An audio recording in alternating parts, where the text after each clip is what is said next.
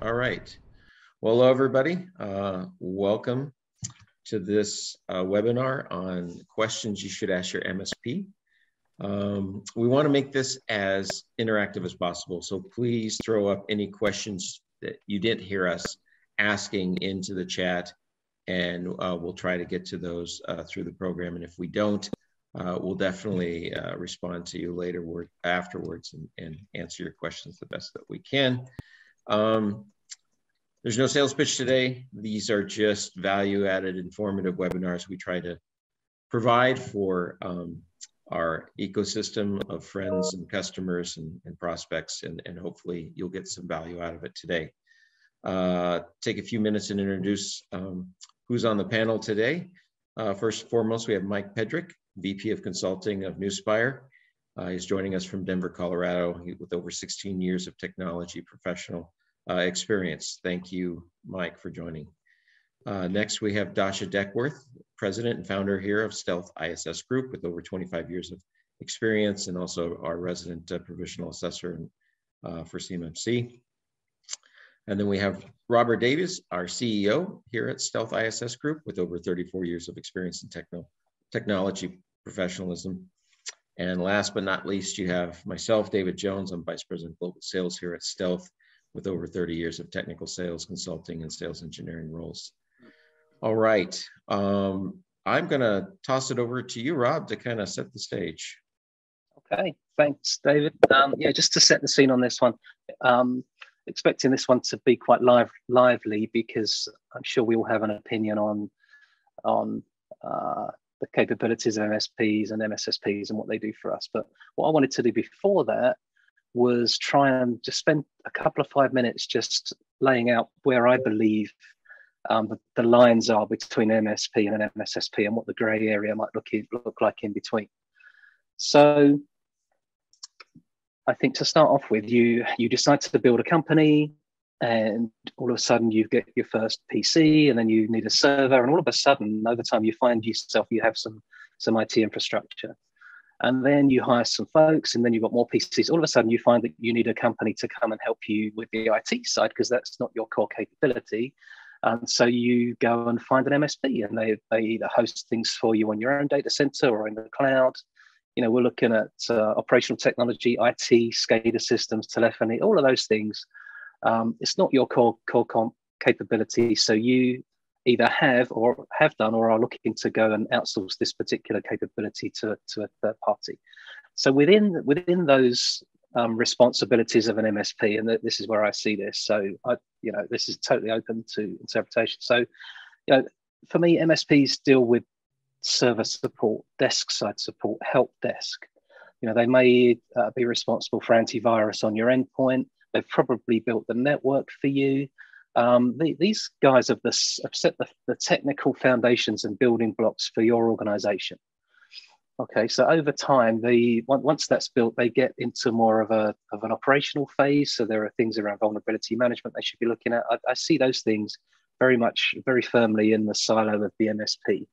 So everything on from there, if this is a topic about cybersecurity, so everything from there towards the MSSP is either firmly the responsibility of an MSSP, or there's a gray area and there's a conversation. Okay, so over in the MSSP world, we see things like SOC and SIM, so security operations and event monitoring, CISO. This is where security policies, procedures, governance, compliance, where all of that stuff lives. We see log monitoring being the responsibility of an MSSP. In the event of something happening, incident response, MSSP all day long, forensics, penetration testing, all of those things that we need to do to check your security posture as an organization. Those are the things that I think sit firmly within the MSSP, and including vulnerability assessments, not management, assessments, two different things. We'll go and find the gaps, and then the MSP goes and fixes them. And then in the middle, if you go back in history, 20, 30 years, firewalls came out. I have some stories, I won't bore you with them here, but so firewalls were very much seen as a security appliance. Latterly, I think firewalls have developed IDS and IPS capabilities, so they kind of sit in this gray area. Security architecture is a good one. Do you leave that to the MSP, or should the MSSP look at the way you tier your architecture for best effects, considering the governance and compliance standards that you need to adhere to? I've got disaster recovery and business continuity in there. We will talk about those because there is a difference between the two, and there are lots of different people that have responsibilities. So that's where I think the grey area is. Across all of that, we've got application support, application development, and kind of governance. So NIST, PCI, HIPAA, those types of things. So I didn't have time to draw this up, but if you can picture in your mind, I've got these three columns: MSP, grey area, MSSP, kind of supporting or common areas across the bottom. So that's the MSP to MSSP continuum as I see it. I think the purpose of this call is if you're either in the position of, hey, I need an MSP, or hey, I have one and I need to perhaps do better with them or ask them some questions, that's setting the scene for this webinar. So if that's what you're here for, fantastic. If you were expecting another one of our CMMC webinars, probably in the wrong place, but you're very welcome to stay. So with that, I think I've set the scene. Any questions on that? I'm happy to, if you want to come off mute and ask questions at this point. We have a preference, I think, put your questions in the chat and we'll deal with those as we go. So with that, I shall hand back to David. And David's on mute. I am on mute. Thank you, Robert. Appreciate it. All right. Well, let me kick off the first question, ladies first. It's going to go to Dasha. So in this aspect of us looking at MSPs and trying to understand the gaps in their capabilities and their core expertise, and in relation to cybersecurity, what is the benefit or understanding of asking them what their security program is based on, like a framework or NIST cybersecurity framework? What kind of insights does that give us, Dasha? All right, so in general, you want to make sure that whoever you work with, they use one of the accepted or public or official frameworks, for example, NIST or ISO, CIS, you name it, because that is standardized, that is best practice. So if you have somebody you work with that uses those frameworks, you know what you can expect, you know what is in there, you know the level of security you can expect, you know that they have policies, procedures, that they know what they're doing. If a company does not use that, then it's questionable. For example, patching. Does it happen once a month? Does it happen once a year? You don't really know what the best practice is. So even though you may work with companies that don't use the framework, the key is to really understand and know, or have it in the contract and specifically defined of what they are going to deliver. Thank you, Dasha. I just Mike, wanted to expand on that one a little bit. Yeah. So really, MSPs have grown organically as IT companies over time, and then kind of IT security came along and somebody put a cyber in front of it and added a zero to our paychecks, which was fantastic. But somewhere along the line, some MSPs just didn't take that step into understanding security. They, in some cases, believe that the world does start and end from a security perspective with firewalls and antivirus and things like that. So asking the question about, are you familiar with any governance standards like NIST, ISO 27000, whatever? If you get a response back in the affirmative, all of a sudden, you can have a conversation because they understand the vocabulary, because the vocabulary of MSSP is quite fundamentally different to the vocabulary of MSP. So if they check that box and say, yeah, okay, yeah, we've either we are NIST compliant, or we've performed NIST or been the recipient of NIST audits for other companies, they understand the vocabulary. They might not be totally compliant, but at least you can have that conversation with them. In some cases, as I say, we've been doing this a very long time. We've had relationships with a lot of MSPs, and worst case, there is no vocabulary around cyber, so you're having to almost teach them as you go. So that was just to embellish Dasha's point. Great, thank you. The one thing I want to put out there is, and for the edification of everybody today, I'm playing the part of MSP advocate, just for what it's worth. But the thing I want to put out there is that, generally speaking, as Rob so eloquently put out there, the priorities of an MSP versus an MSSP, when we think about the traditional CIA triad, I don't think it's too dismissive to say that an MSP is principally focused on that A piece. They are the availability folks. They're keeping the lights on, they're keeping the network up and running. They're making sure that all of the systems that their clients need to conduct business are up and running to the extent needed and in accordance with the SLAs that are in the contract, right? And I'm sure that we'll talk about contract here shortly. But so through that lens, what makes, what you need to bear in mind, I think, is that difference in priorities also dictates a difference in how they conduct themselves and things that they hold up as being super critical. And just to bring this home, if you engage the MSP, and you ask questions about what's their pedigree from a cybersecurity or risk management perspective, if they come forward and say, we do our best to abide by the CSF or by CIS or whatever, you have your own biases in your mind as a consumer, as an MSSP, as a consultant, as a layperson. You have your own biases when you hear certain things, certain trigger phrases. So I like the point that if they understand those terms and have a good defensible response as a service provider, that can put your mind at ease, right? But I would also say from the perspective of the client, existing or potential, don't take them on their word, right? Ask for, validation, right? Show me that your program is good. Show me that you're doing the right things. The caveat there being that no MSP or MSSP for that matter is going to just say, well, come on over, we'll give you the tour, right? What they're going to do is they're going to hold up a certification from a third party to say, these guys say we're okay.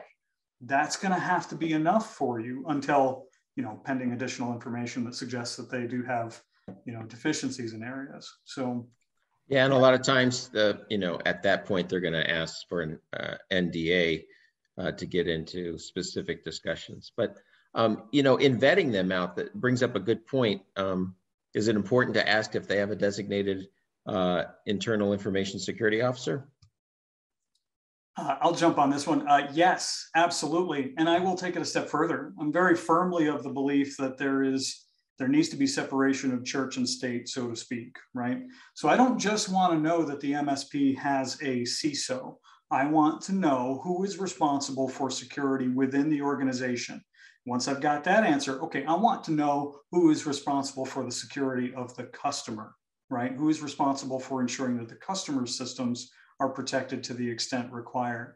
And the reason I say that those two things need to be separated is, you can't serve two masters, right? There are inevitably situations where you have to make a choice. Do I protect the MSP or do I protect the client's environment? It's like it's an Asimov law, right? Do I protect the occupant or the person that the occupant is about to run into? So again, you have to have that. You have to have both of those perspectives represented at a leadership level at the MSP and certainly at the MSSP as well.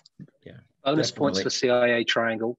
Bonus points for Asimov. If you can bring Schrodinger's cats in here, then I'll buy you dinner. All right, I'm going to think on that one. Okay. If I can backups. if I can add something to what Mike just said, is a very valid and very good point is the differentiation also between an MSP providing the services to the client and also protecting themselves. We've seen a lot of times, especially when they come in and do audits, that they are somewhat trying to scramble on delivering security services to the customer or IT services to the customer.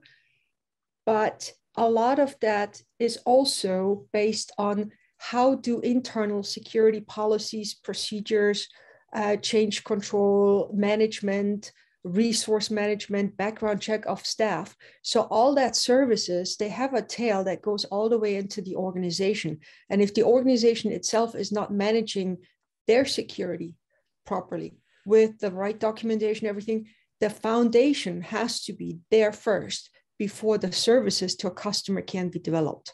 Unless you have a first client and then you know exactly what the client wants and then reverse engineer it back into your organization. But that only works for a certain amount of time. So I think the basic really is does the organization itself, as a corporation, as an entity, have their own security in place? Do they know what they're doing? Do they abide by some standards?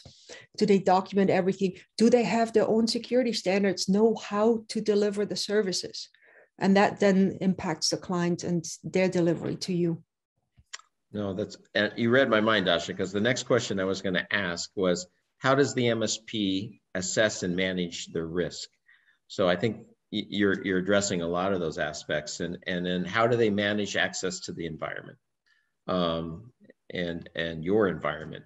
So in talking about access, Mike, sorry, David, go ahead, Robert. Just on that, I don't know if this is where you're going to go with this, but MSPs tend to manage more than one client. So it's not just a data access, it's how can you be sure that only you have access to your data? You don't want access to any of their other clients' data. How do they, tell me about that. How do you do that, MSP? That's another question, right? Yeah, and Mike, I think you had a question about, is my network separated from the other networks? Is it exposed?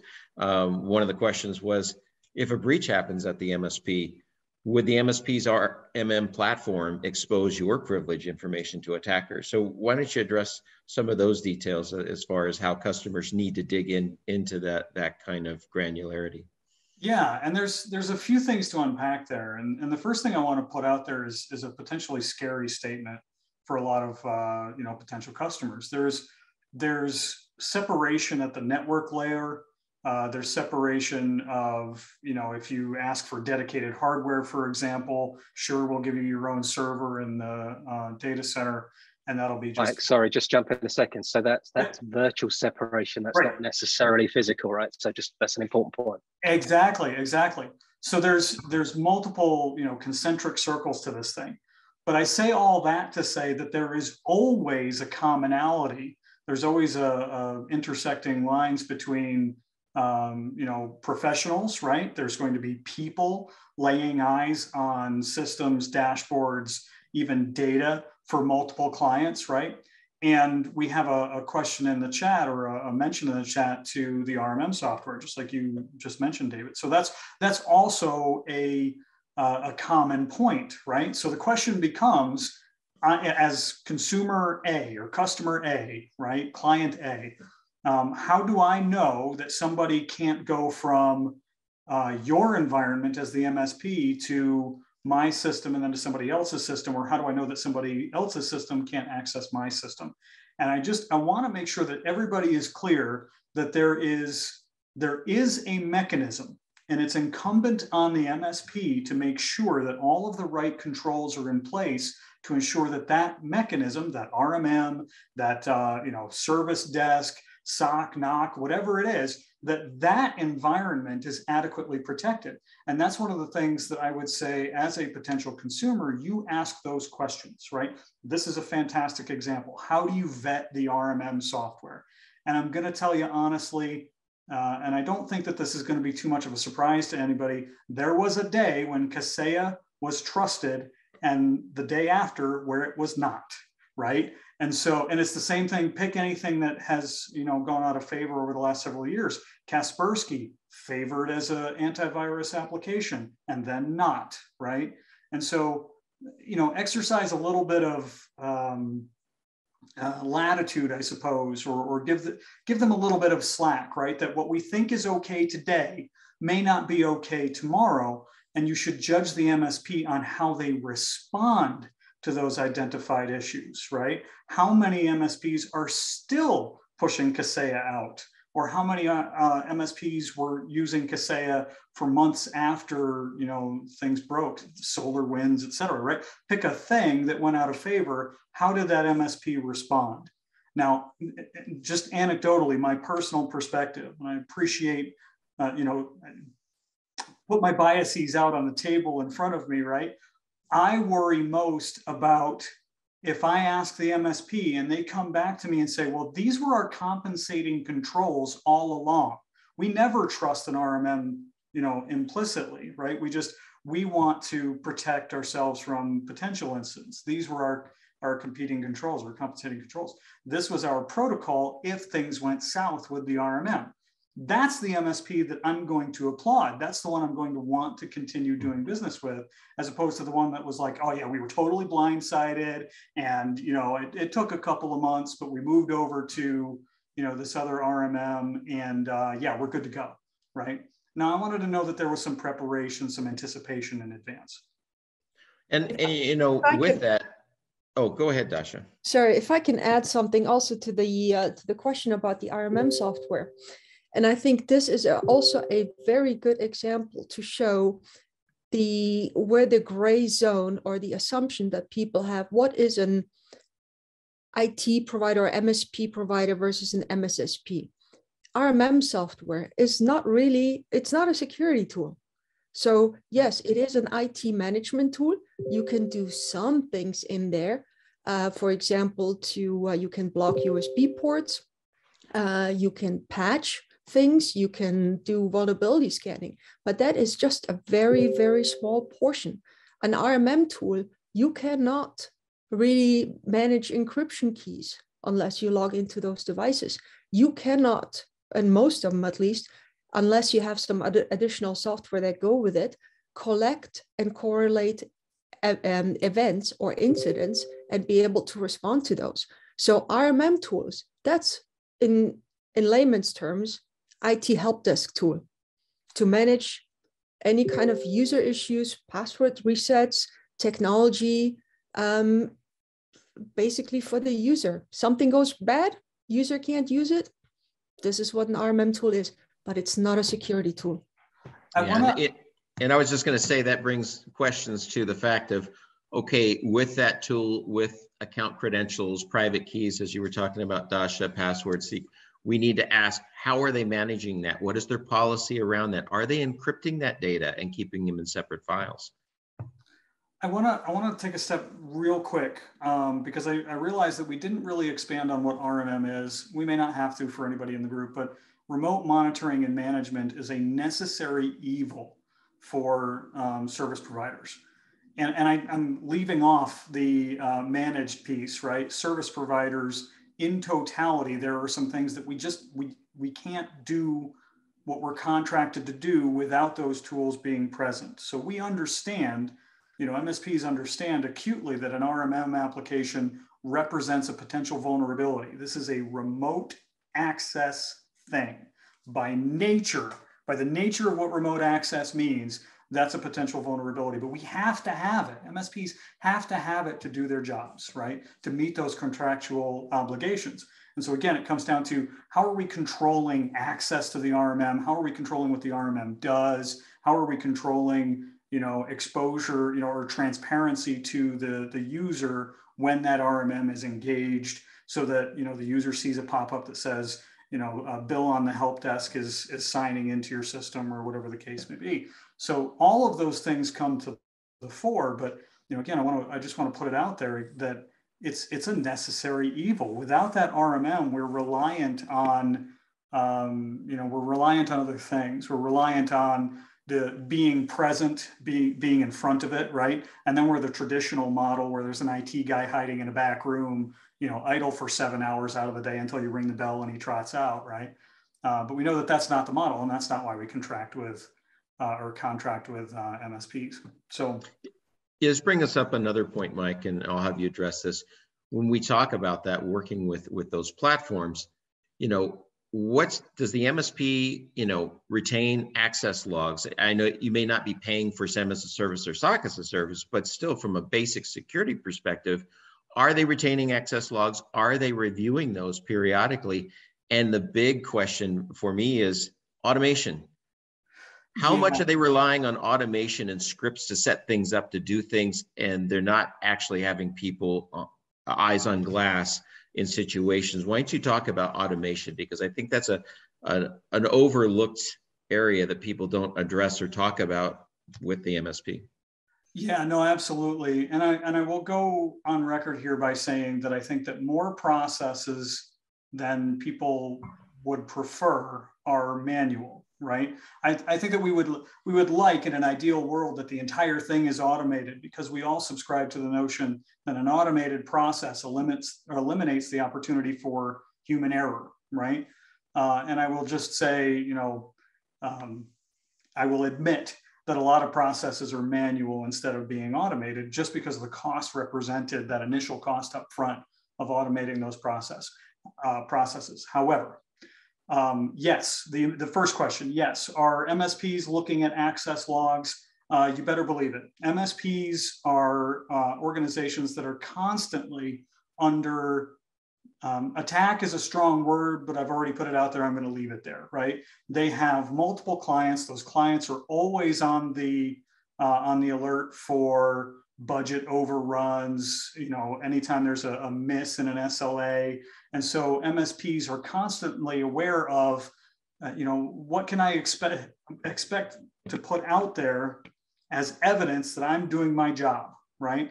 And access logs and activity logs are one of those big things that you can say, look, here it is, right? This is what happened on this day. This is why it's not our fault, right? This is why it's not our problem, right? And as cynical as a perspective as it is, it's a very key component of what they're tracking and why they're tracking it. Now that opens the door to questions about, okay, well, how long are you keeping those logs? And do you have a policy that says that this log data is going to be kept for this period of time to meet this compliance requirement? And that's where it'll stop. They'll say, well, no, we only keep data long enough that we know that we can cover our liability, our legal liability. That's the threshold, right? And so that opens up the door for conversation about whether or not there should be more maturity in that area. And I'll leave that to people better than me. But the data is being tracked. They're definitely trying to cover their hides from a delivery perspective. Now, the extent to which things are reviewed, again, comes down to what they're looking for. And most MSPs don't have threat hunters on the NOC, on the network operations side. What they're looking for is up, down, right? Is a thing down? Get it back up. Is there excessive network latency? Let's figure out what that latency is attributed to, right? An MSSP looks at the same data through completely different eyes, right? And so, that gray area, I like that gray area. I think that that should be a growth industry for, for the world, right? For our business world, that, an MSP that is savvy in MSSP ways, gosh, that's a really great place to be. And it's fascinating to me that if you had a Venn diagram in front of you, MSP and MSSP, just how small that sliver in the center is. But I think it again comes down to when you're in the moment and you're having to prioritize your actions, you're doing triage, like what do you do? Is it to flip the switch back on, or is it to start the forensic process?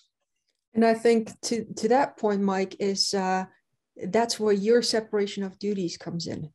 You cannot, and you have to have this. It doesn't matter if you're an MSP, MSSP, or any organization, you have to have the separation of duties between IT, operations, uptime, and security.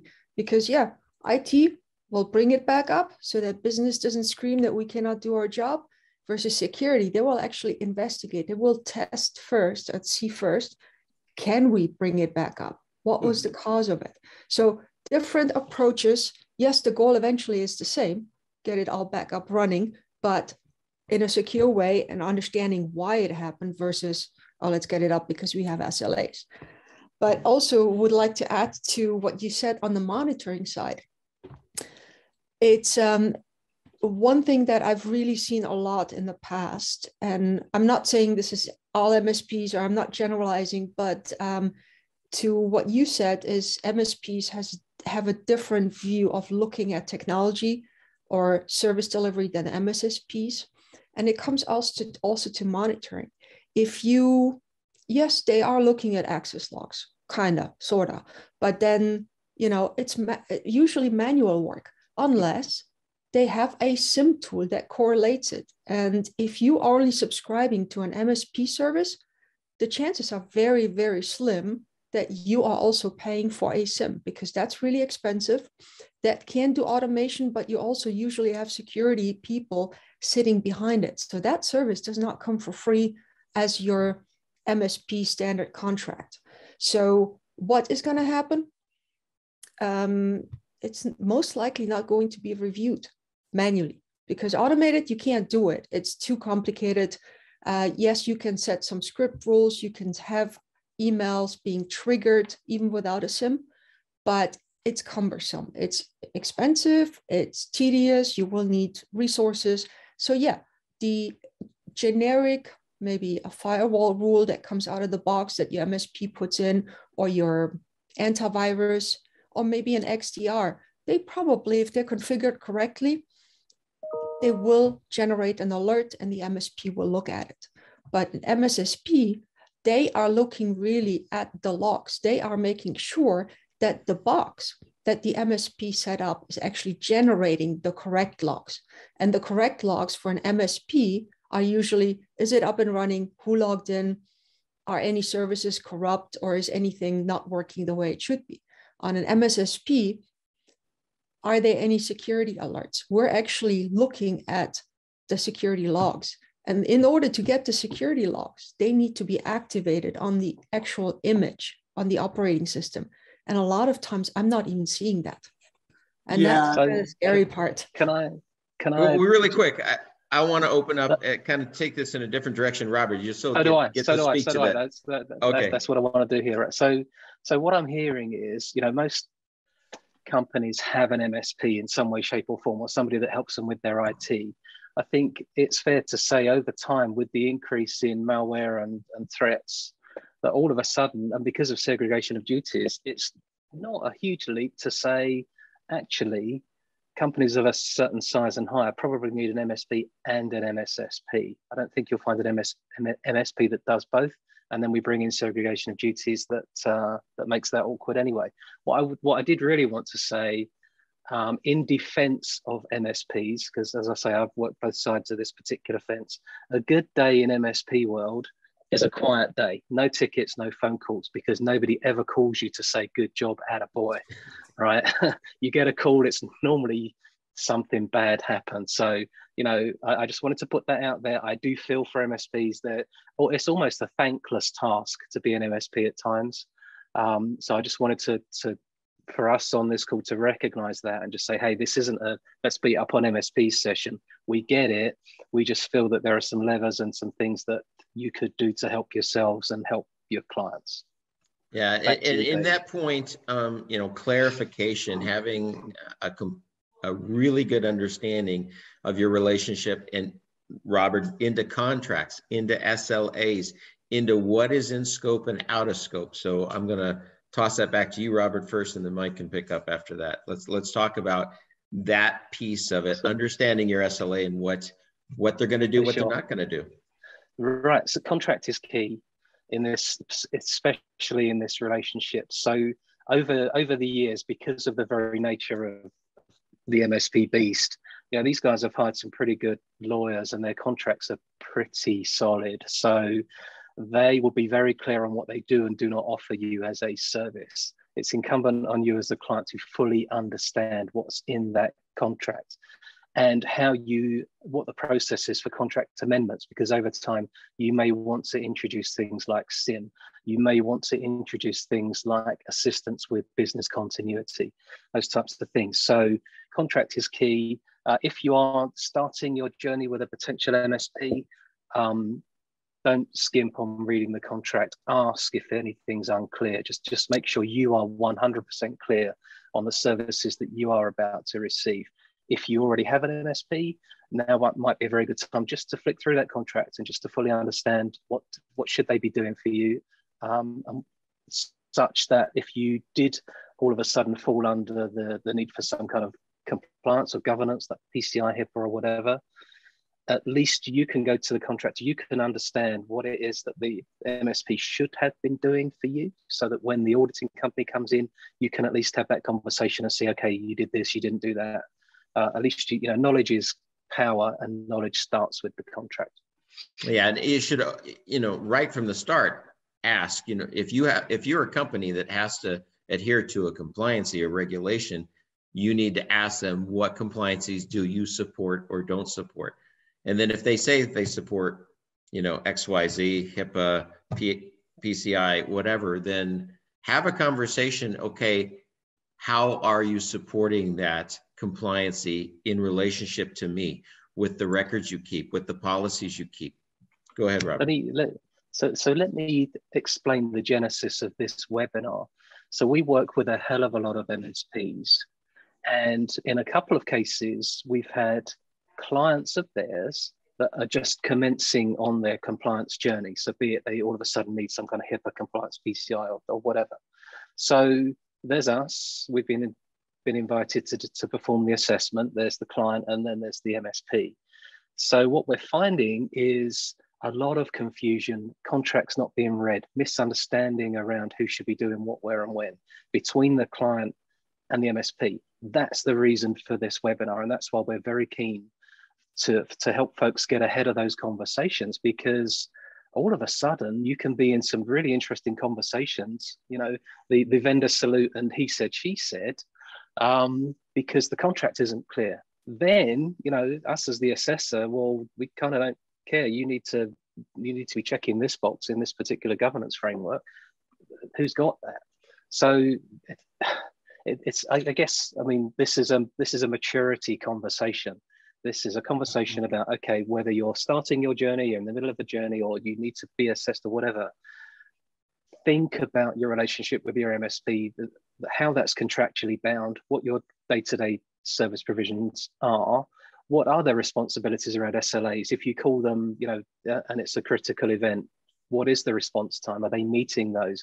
What reports are you receiving? Do you even talk to your MSP on a quarterly basis? Those types of things. I guess we're just encouraging folks to bring that dialogue with your MSP up a level. And it's not about beating up on them. It's about holding them accountable to the contract, and maybe even adding things into the contract that you now need to do as part of this new governance thing that you need to comply with. Okay, I'm going to take, thank you, Robert. I'm going to take this in a completely different avenue now, over to Mike. I'm a small company. I have an MSP. They manage my 2 servers, my 40 endpoints, my firewall. I just got ransomware and got locked out. What do? I'm going to call up the MSP. I'm down. Get me back up. What are the things that they're not thinking now about that they need to, like, what's the SLA time for them to respond? Are they supposed to do all the IR work? Where is the, you know, should they have an MSSP on retainer with incident response to work in conjunction with the MSP? And then let's go into like gold images, backups, all that kind of stuff. Yeah. Rob, are you ready for it? Schrodinger's backup, right? It exists and it doesn't simultaneously unless you test it, right? You have the data and you don't. Here's what I'll say about that. There's a couple of people that are involved in that scenario, right? A few people you named, you know, Bob, the MSP guy, you know, starting at the small end of the spectrum where it's, you know, they got 1 or 2 servers and they're on-prem, and this guy shows up once a month for 4 hours and then, you know, disappears for the rest of the month. And they just call him in as needed, otherwise do help desk over email, right, et cetera. So that is also a maturity question. That's a pretty serious maturity question. And it also has hooks into the contract. Because I would see very quickly in most scenarios, the MSP would come in and say, we will do the best we can on a time and materials basis, right? And then hold up, you know, a previous communication about, hey, we have some concerns about your backups we need to address, and we were summarily ignored, or whatever the case may be. Now, that's not the only scenario, and that's pretty heavily critical of the customer. And there are certainly cases where the customer has concerns that go unaddressed by MSPs. But the bottom line is that when you're up to your neck in a ransomware event and you cannot conduct business until either your systems are restored or decrypted if you pay the ransom, you don't care about things like that, right? You're not thinking about the terms of the contract. You're thinking about the cubic dollars that are vaporizing while your systems are down, right? So here's what I'll say. Generally speaking, and with all due respect to MSSPs, The optimal scenario is that you have one competent organization taking care of your stuff to the extent that it's an isolated risk for things like this to happen. And I'm not saying that's an MSP or an MSSP. I'm saying one competent organization taking care of risk mitigation for you, right? That's a utopian world that we're not in today. So the short answer is, yeah, I would love to see even small businesses, even the businesses that are still running on an HP pavilion under the accountant's desk, that they have some sort of access to an MSSP that they can call on the fly. But that also exposes sort of the dissonance between MSSPs and MSPs, right? Those two organizations have to be in lockstep. They have got to work together, and they have to have been exposed to each other. That's probably not the verbiage I want to use, but they have to have worked together prior to the incident, because again, during the incident is not the time to find, you know, differences in personality, et cetera. But I also want to point out, as Dasha did, that it is dangerous for a customer to assume that everything is taken care of, to assume that there's a SIM, to assume that there's IDS on their firewalls, to assume that they have everything that they should have. The threat landscape is changing. You know, before I get to the end of this sentence, the threat landscape has changed dramatically. And it doesn't matter how good your Cisco PIX was 15 years ago when it was installed by your MSP, right? There needs to be some level of maintenance of that environment. And that stuff is not free. And MSPs are not in the business of giving away more service than what they're contracted for. I would say the same is true of MSSPs and of the clients that we're talking about, right? Bob's Machine Shop isn't in the habit of giving away free machine work. It's just not a thing. That's not how we conduct business.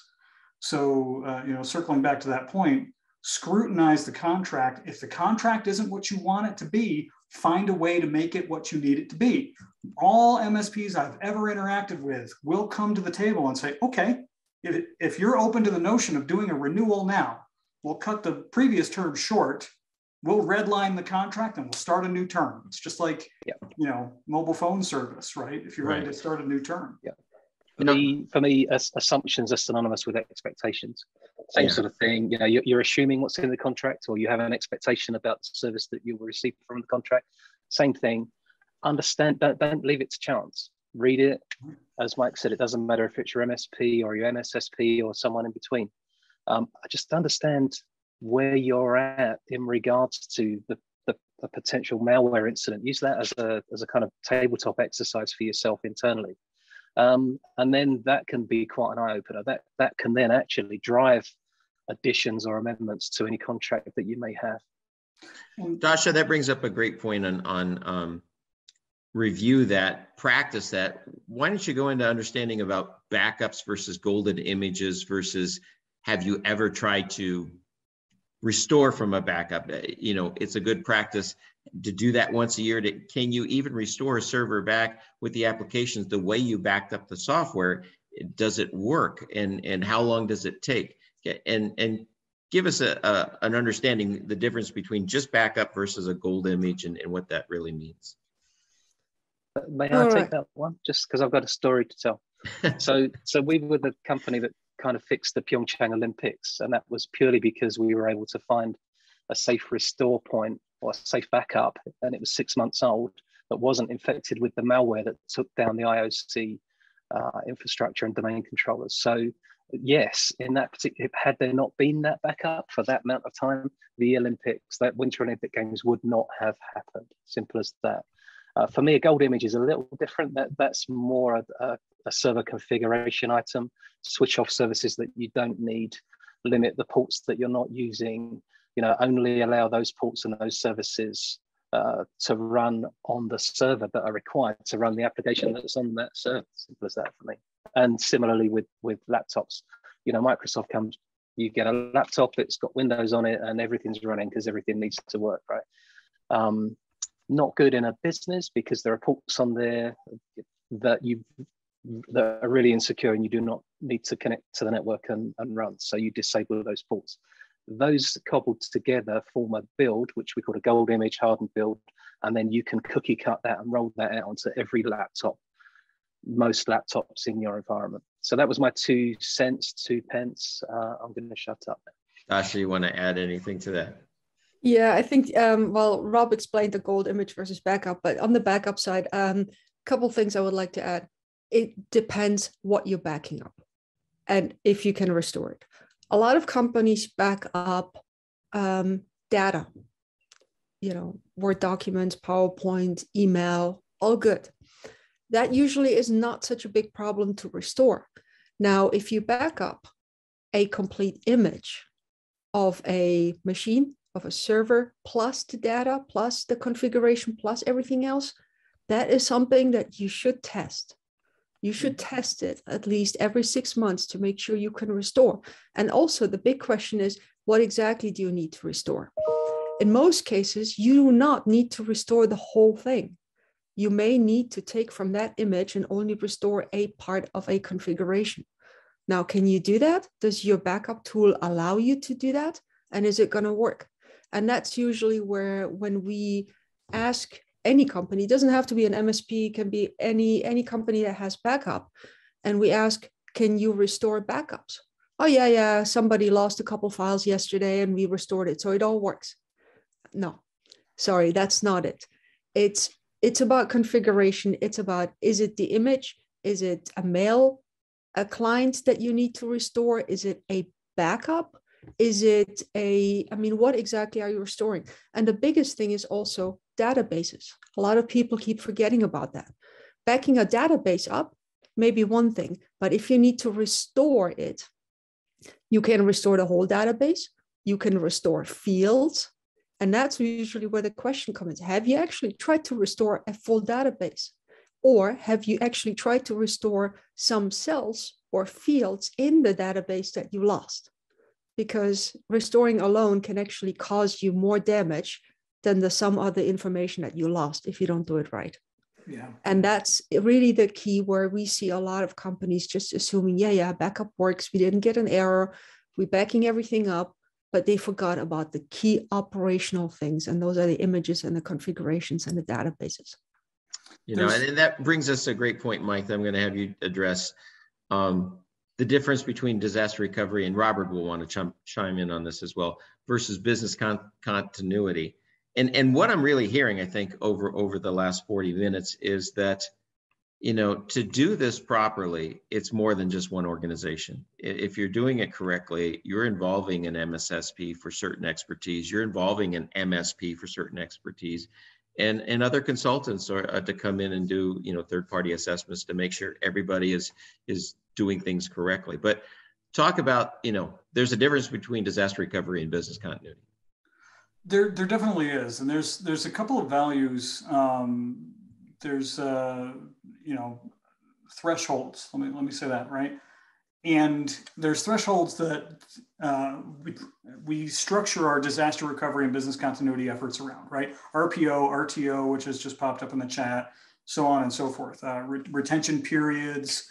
These are all values that I'm going to say MSSP, but really what I mean is the disaster recovery and or business continuity person, right? Whomever is responsible for that particular task. And I say that because it could still be somebody internally. I relish the opportunity to work with organizations who have chief risk officers or chief compliance officers, because that bespeaks that organization's maturity, right? But so those RPO values, RTO values, retention periods, so on and so forth, all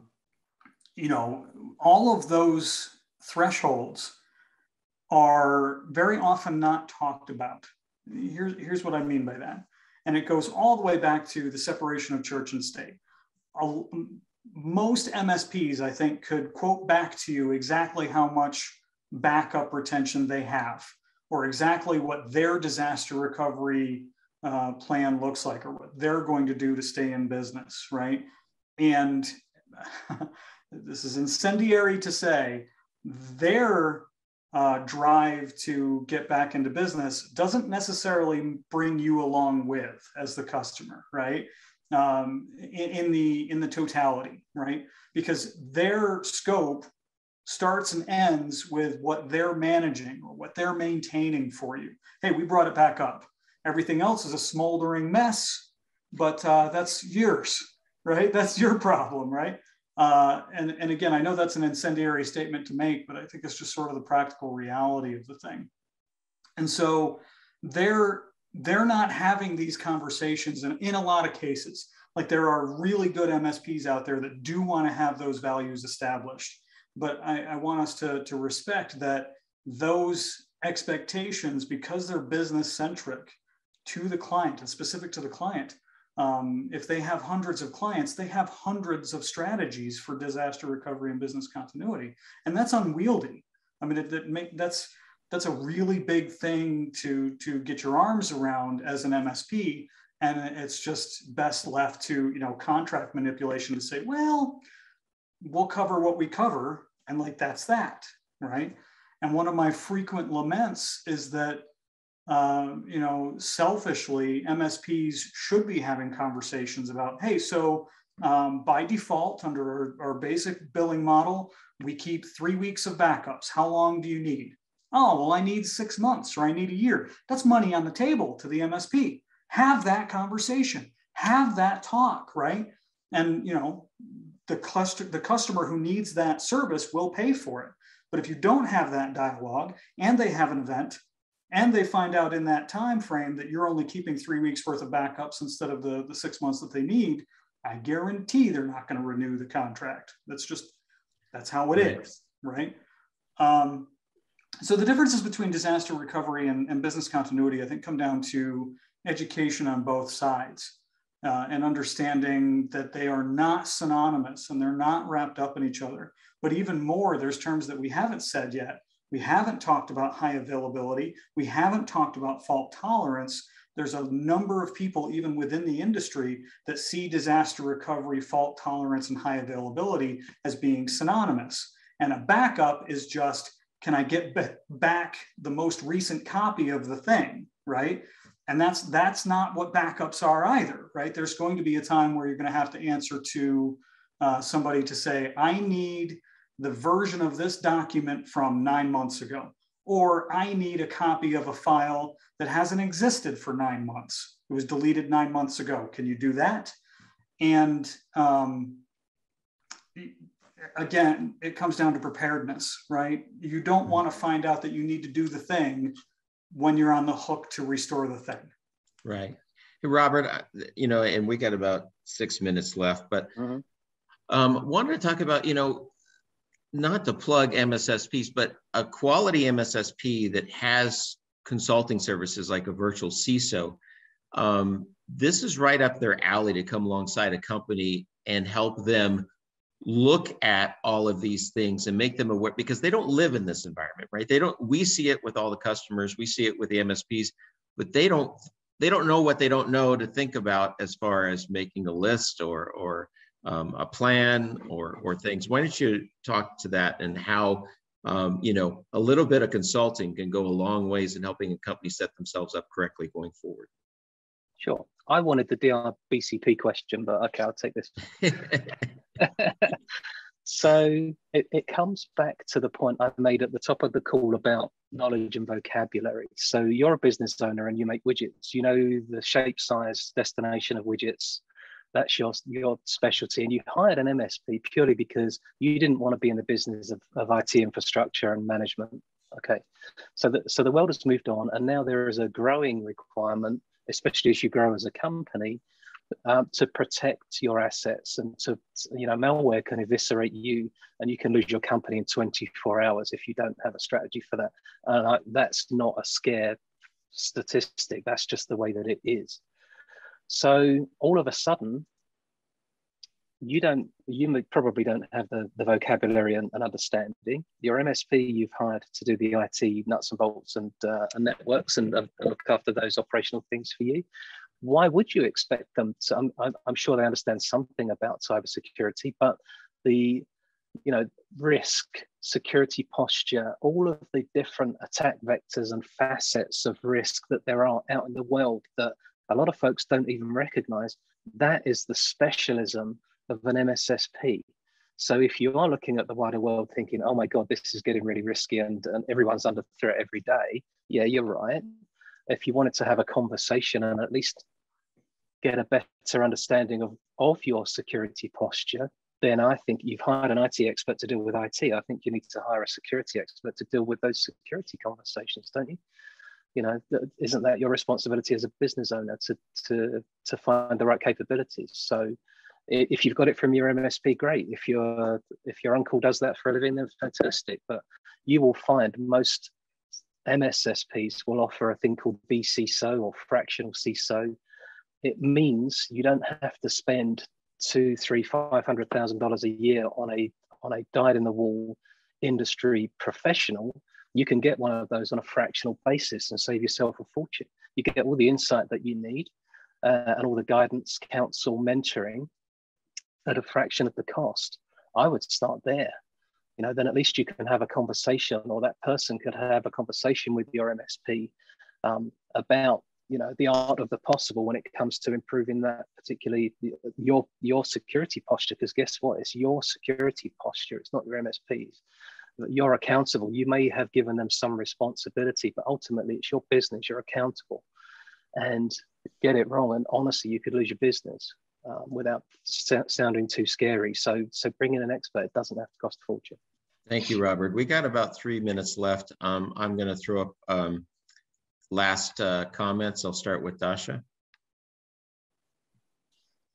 I got no comment. I think the conversation here was really good. I think there's a lot of risk if any company is not having the right conversations with the MSPs.